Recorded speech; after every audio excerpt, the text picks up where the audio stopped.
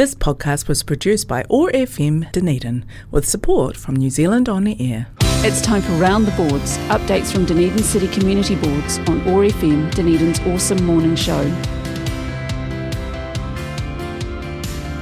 Today we catch up with Regan Horrell from Mosgiel Taieri Community Board. He joins us on the line now. Morena, good to have you with us again, Regan.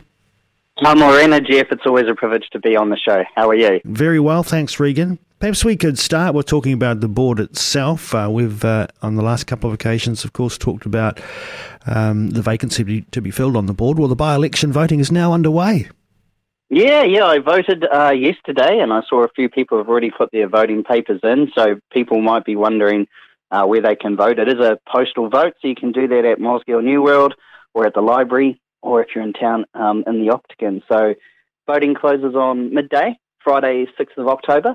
And so there are 5 candidates standing, and board, candidate profiles. We've put them up on our Facebook page, just so, and obviously that's just part of the voting papers as well. So people have 5 options for replacing Brian Miller, who sadly passed away. All right, you want to take part in that democratic process? I mean, goodness knows we know it's election year, don't we? And we've got, big decisions to make there. But of course, these decisions we make at local levels, arguably just as important for many communities in terms of the focus that the board might bring to certain issues around them. Oh, look, Jeff, it's one of the things that is a constant struggle right across New Zealand as well. I'm also on the Community Board Executive Committee for Local Government New Zealand, and had a meeting up in Wellington a couple of weeks back. And look, it's right across the country in terms of, do councils really care about what boards say? And look, the bottom line is, we have to. There is this mindset of they never listen. But I think if communities do nothing changes. So it's definitely from the Mosgiel Taieri Community Board that we advocate for our community to get involved in the process, and especially voting.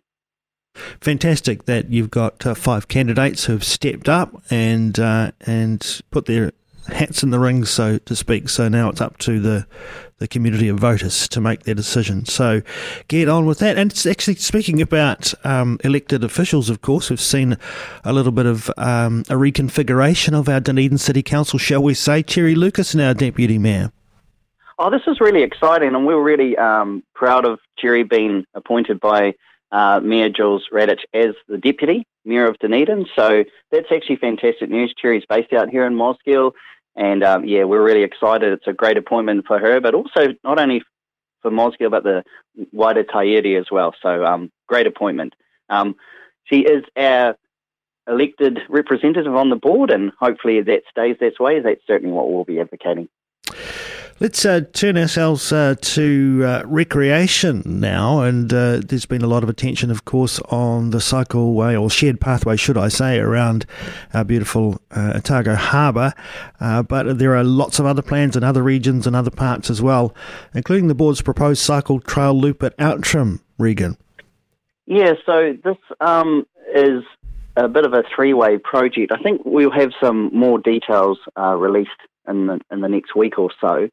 It was part of an overall, there's a voluntary group, the Taieri Trails Group, which is proposing a massive big trail from Mosgiel to Waihola via Outram. So that'll be over 3 stages, and I think the estimate feasibility cost is around $13 million. But the loop track that the board's involved with the local Lions and Rotary Club is going from the Taieri Historic Park down into the township. So it's just a little loop track, but it's something the board is working through on the details. And there was a little video presentation as part of the public meeting on the cycle trail, so we hope to be able to share that soon. Is there future public meetings in relation to that bigger project, the Taieri Cycle Trail? So that one's actually just happened, Jeff, and a great turnout as well back at the Coronation Hall. So the feasibility for that $13 million project was outlined, and next steps are securing agreements with landowners and also applying for funds. They're hoping to do their first round before Christmas. So the first stage would be from, I think it's about 9 to 10k trip from Mosgiel to Outram, largely following along the Silver Stream, but that would involve the building of a suspension bridge as well. But look, very exciting in terms of cycle trails, it's kind of like the missing link in the greater Otago cycle trail picture. So, yeah, it's obviously going to be, built over a few years, but, yeah, very exciting where it stands at the moment. And hats off to all the volunteers who are behind that project and trying to make it get off the ground. Indeed. Well, I suppose as we get into this rather nice spring weather and think about summer and so forth, anything that encourages us to get off our chuffs and get out and about and explore nature and get a bit of exercise at the same time, it's all got to be good stuff. If we can integrate it in ways that meets as many people's needs as possible, that's all good. And no doubt we will talk again about future developments there, Regan. And where are we standing now with your next community board meeting? So we've got a community board meeting tomorrow, and then there's another one in November, and that's us for meeting-wise for the year, but work obviously never stops. So part of the meeting tomorrow, we'll be discussing this draft speed management plan that the DCC has put out. So the board in particular has got some recommendations about some what we believe is anomalies in certain local roads. And this has really all come from Waka Kotahi's plan Road to Zero strategy to try and reduce fatalities and serious injuries by 2030.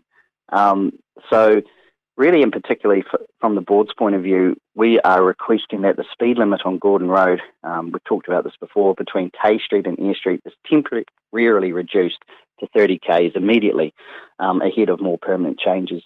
But we realise it's controlled by Waka Kotahi, but we're wanting to seek DCC support for this change. And also at Outram Glen, where it goes from 50 k's to 100, we think that's outdated, and that 100 k's instead of at the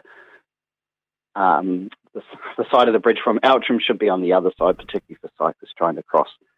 There's also some radical changes across the Taieri in terms of unsealed roads, etc. So we're really encouraging people to make submissions before they close on, I think it's this Thursday, September 21. So we hope people will take that up. Indeed, and that's, of course, people right across Ōtepoti Dunedin and its environs, because there are significant changes all over the place there. No doubt people who are living in those areas where the changes are proposed will have their own views of the potential impacts of those changes, whether they think they're positive or otherwise. You can always have your say through that submission process.